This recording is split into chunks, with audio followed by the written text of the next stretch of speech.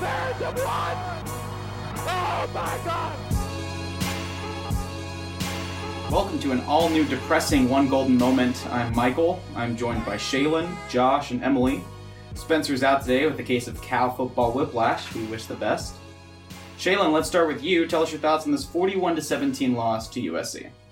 So the game started out kind of as predicted. I mean, the line was USC by a few points to win, and going into halftime, the game was 17-10 in favor of USC, but in the first half, Chase Garbers, the starting quarterback who was making his highly anticipated return from a previous injury, went down again with an unrelated injury, as stated by Coach Wilcox. And also Christopher Brown Jr., starting running back, went out with an injury. And coming into the game, Cal's leading wide receiver, Kekoa Crawford, was also out with an injury. So that's your top three offensive threats all out. And then in the second half, USC kind of just completely ran away with the game. And even with all the offensive injuries, I mean, it would definitely be a stretch to say that those injuries would have swung the outcome of the game, because Cal's defense probably had one of their worst, if not their worst performance of the season. I mean, they were just,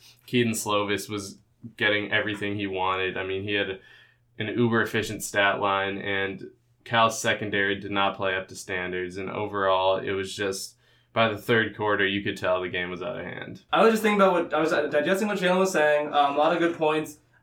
I was personally, I thought the game got out of hand, the moment Chris Brown Jr. went out. I kept saying, when you saw Deshaun Collins take the handoff, and I was like, that's Chris Brown's play on a first and goal from the 5. There's something wrong with him.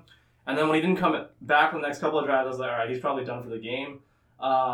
So obviously I think that was the biggest one. Not even, obviously Garbers' injury is unfortunate. It sounds like it's not related to the shoulder, as Shayla mentioned, which is good. But yeah, I think the Chris Brown thing really affected the outcome. Even though, Deshaun Collins was fine. It's just the impact of having Chris Brown as a threat. I think once Monster came into the game, it was a combination of, if you have Chris Brown Jr. in the game, you have to have an extra man in the box for the defense. And when you don't, you're able to string out your defensive backs a little bit more, play a little bit more conservative, especially with, we said, Devon Monster in the game and not Chase Garbers. It was just a cascading effect, but it really started with Chris Brown not being there, especially with the offensive line healthy. It seemed like a good opportunity to continue what was started last week against Washington State, and that went down the drain. As Wilcox mentioned at practice yesterday, it seemed like the defense had its toughest draw of the year receivers-wise against Michael Pittman Jr., Drake London, and Amon-Ra St. Brown. Elijah Hicks slipped on a couple of plays, which Wilcox said wasn't busting coverage, to quote him. But obviously, Hicks will be the first to tell you that he's got to make those plays. The turf monster ate him up a few times, and really once it became 24-10, 31-10, it just seemed like Cal just wasn't going to get back in the game, because it didn't. Once Garbers went out, it didn't seem like they were going to eclipse 20 points, and SC was just off and running at that point. So a couple bad breaks. I wouldn't say it was a disaster, but that's about what to expect once, the first half is over. Well, I have to disagree with what you said at the very beginning, Shaylin. I think that this is a different game if you have everybody who got injured playing still. I also think that they shouldn't have started Garbers. I stand by that. I think that they should have played Monster. And, this is not to knock Garbers at all. I still think he had a good game while he was in. I just think that having him go out with injury, there's definitely something that happens to the team morale, regardless of what the players and regardless of what Wilcox says during, the post-game press conference. Also, Slovis had literally eons in the pocket. He was obviously just on fire, regardless of that, but I don't know. I think that if you have some of those key players back in, it's a different game, at least a little bit more contested game, a little bit more fair. Again, I don't know if we would have actually won, but I think that starting Garbers was just the wrong move, and that'll be my hot take of the day. So the difference between here's something to point out in terms of just the quarterbacks. The difference between Chase Garbers and Devon Monster is that Chase Garbers is a mobile quarterback, and with Devon Monster, they run a read option offense, and when they have Chase Garbers, it's an RPO-oriented offense. So I think in terms of, it's up for debate. Obviously, this is obviously an opinionated thing about do you start Garbers or not. And it's interesting to see Baldwin's choice to stick with the RPO game and not the read option when we had known that Garbers was coming back off of the injury, and then the play that he got hurt on, which wasn't the shoulder and probably a concussion was what people were speculating. Just having, running those types of plays and putting Garbers in that sort of situation is... I don't think it's so much starting Garbers, it's more of running those types of plays, if that makes sense. Yeah. I'm not so concerned about Garbers. If Garbers is healthy, you play him. It's more of the way that they utilize it. And I'm not saying, because Garbers will be the first to tell you, he wants to use his legs. That's part of his arsenal. But I think just as a whole, there were certain areas where you could have been a little bit more conservative, and the play that he got hurt was, scarily reminiscent of the first time. So... I don't so much I'm fine with them starting Chase Garbers. I understand though the concerns with the way his game works and the way that it was utilized to the extent that it was expected. So, I also think that the results of Monster's play sort of indicate that starting Chase was the right move. I mean, Monster was 50%, 2 INTs, less than 100 yards. I mean, it's hard for me to say that the results don't prove that Garber should have been the starter. I mean, yeah, I agree with you, Josh. I think that you have to play more conservatively, but it feels like the results indicate that Monster was just not going to be able to play at a high level that game. Yeah, I think Garber's definitely, he showed some rust, but he also showed that he was capable and confident. He definitely, it did not seem even though he was getting called to run the ball a decent amount, he didn't play with any hesitation. He was playing the exact same as he did before in terms of being fine with taking contact. And obviously, I mean, these were 2 unrelated injuries, but that is something, I mean, you have to be careful about. But I think it was definitely the right move to start Garbers. I think it was more that injury and then the Christopher Brown Jr. injury kind of just throwing Baldwin's game plan into flames. Yeah. Well, you shoved me right up. Thanks, okay. Guys. What's interesting, and I'll let you go next to kind of counter what we're saying, but I also think that I don't actually blame the game so much on the offense, given just the way things kind of fell apart. I thought Deshaun Collins was fine. Devon Monster has a few throws he'd like to take back, but I don't think it was awful. I'm more concerned about what happened defensively, out of all things, because Keaton Slovis is a true freshman, and he's actually SC's backup. JT Daniels is a former 5-star recruit, and my guess is Keaton Slovis is going to be Arizona's quarterback, Wazoo's quarterback in the future, because this guy is very talented, and he's probably, I think he had the best performance against this Cal defense that I can remember in recent memory. It was fantastic. I mean, from a neutral perspective, it was a joy watching him play with those receivers, because it just looks so fluid and so confident, and, at 18 years old, that he's going to be a very productive football player, regardless of whose uniform he's wearing, so... we talk about the offensive thing. We talk about the offensive struggles, but I think defensively they just got beat real bad. And against Davis, we'll talk about Stanford in a little bit, but Davis Mills had 504 pass yards last week. It just seems like the game plan is going to be the same deal against the Cal defense, especially if Ashton Davis doesn't play. Yeah, I think we saw some similar issues to what we've seen in the past, in that the defensive line could not contain Slovis in the pocket. So when he did escape the pocket, it kind of brought up issues we haven't seen in the past, which is we've seen occasionally, but normally the Cal secondary is very good at man-to-man coverage. All of them are talented. All 4, 5 of the starters can, guard guys one-on-one. Wilcox trusts them to do that. But as you said earlier, I mean, Slovis escaped the pocket on a couple third downs and just launched it up to his receivers. And those are normally plays where you trust Hicks to get a deflection. And he was in position both of the times. He just kind of got tripped up on himself both times, turning around. I mean, it is hard to turn around and, get your head facing the ball and stuff like that, too. But he was in position. It's just uncharacteristic mistakes that we saw from him that kind of costed Cal 2 touchdowns. Emily, want to go next? I never want to speak again because I don't want to voice my opinions. Just kidding. Overall, I'm just not that concerned with this loss. I think it was mostly a case of, I mean, you're right, Josh. I think the defense was, not great at best. But I just think this was more a game that came down to injuries. I mean, we haven't even talked about Evan Tattersall got stretchered off the field. had to go to the hospital. I think he's doing fine now, but that was a horrifying moment. The whole stadium was just quiet. You know, I felt so sick to my stomach watching all of that, and like, imagine what that does to you after you have to go play after that as a team. You have to pick yourself back up, and then to have, you know, USC just on fire. It's hard to come back from mentally, I think. And also, I mean, I think USC was just having the game that Cal did against Wazoo. Like, they were just doing amazing things. They had an incredible group of receivers. Quarterback who, you know, has clearly come into his own. Had a huge game. Michael Pittman had a great... Michael, what the... Oh my god, yeah, because... I just want to say Michael Pittman is the second best receiver in the world behind Michael Brust. Just want to put that out there.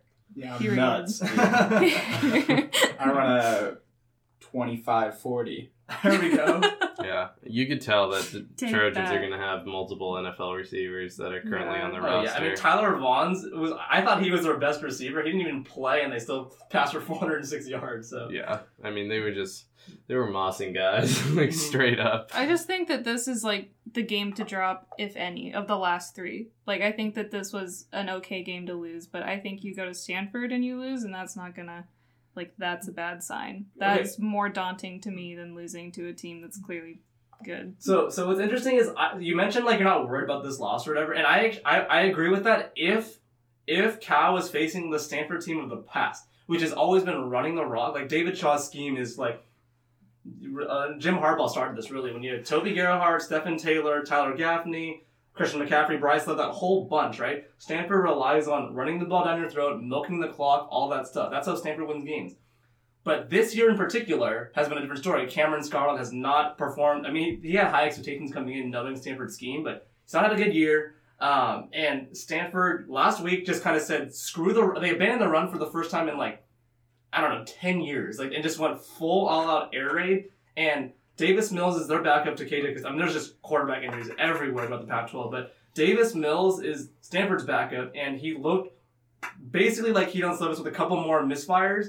But given that Stanford is not going to... So Cal actually had 3 sacks and 7 tackles for loss. They defended the run very well against USC, and I would be more confident if Stanford is coming into this week with, like, what they've been doing in the past. They feel like that better suits what Cal's defense showed on Saturday. But if Stanford's going to be throwing the ball to 3 receivers, they also have 3 receivers who are very talented, and I mean, they're basically USC 2.0 in terms of the game plan. Obviously, their receivers aren't as athletic and their quarterback's not as polished, but they have the same sort of, like, scheme that USC just exploited Cal's defense with, which is very un-Stanford-like, but it's what you saw last weekend. So, you know, in terms of the SC game, I think this is what to expect, and I wasn't shocked by any means, but against Stanford, it is a different type of feel just because Stanford is not doing what Stanford usually does, which is kind of like the most Cal thing ever, to switch it up right before Cal's about to face Stanford. I think part of that, though, was that Stanford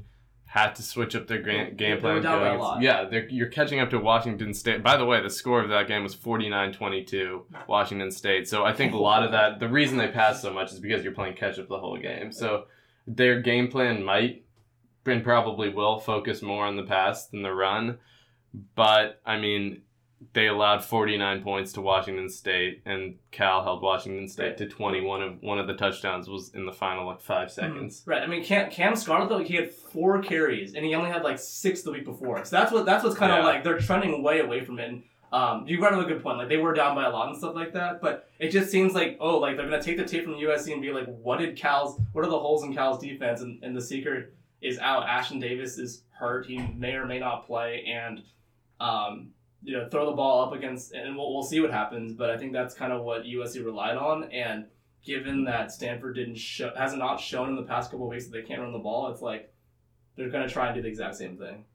Yeah, Stanford though just doesn't have like the same talent at receiver that USC has. Where like I think, Stanford's a game where like Elijah Hicks would win most of his matchups, and like I don't know. I feel like their game plan might shift a little. I think it'll be more like what Washington State did, where you're kind of dinking and dunking down the field, hitting like Weaver's zones. Yeah, Brendan Arconado right in the middle, right? Yeah, 6, exactly. 7 yards I think that's every going time. to be, that's in my opinion, the way, assuming you don't have NFL receivers on your team, that's like the way to beat Cal with like you said, there's been a ton of injuries to Stanford, and that's kind of, I mean, Weaver has shown that he does have some lapses in pass coverage. As great of a tackler as he is, I mean, he's not going to let people out of his zone, but he'll allow catches in his zone. So I think that's going to be their game plan. And I think Scarlett will get more carries, but I think this matchup on paper is much better in Cal's favor than USC was. And I also think they're motivated. I think this They're is always the motivated. well. I mean, sorry, that was true. But like, it's the big game, and I think that this is the first big game in a couple years that we've had a really good shot at winning. We, as in they, as in not me, because I don't play football.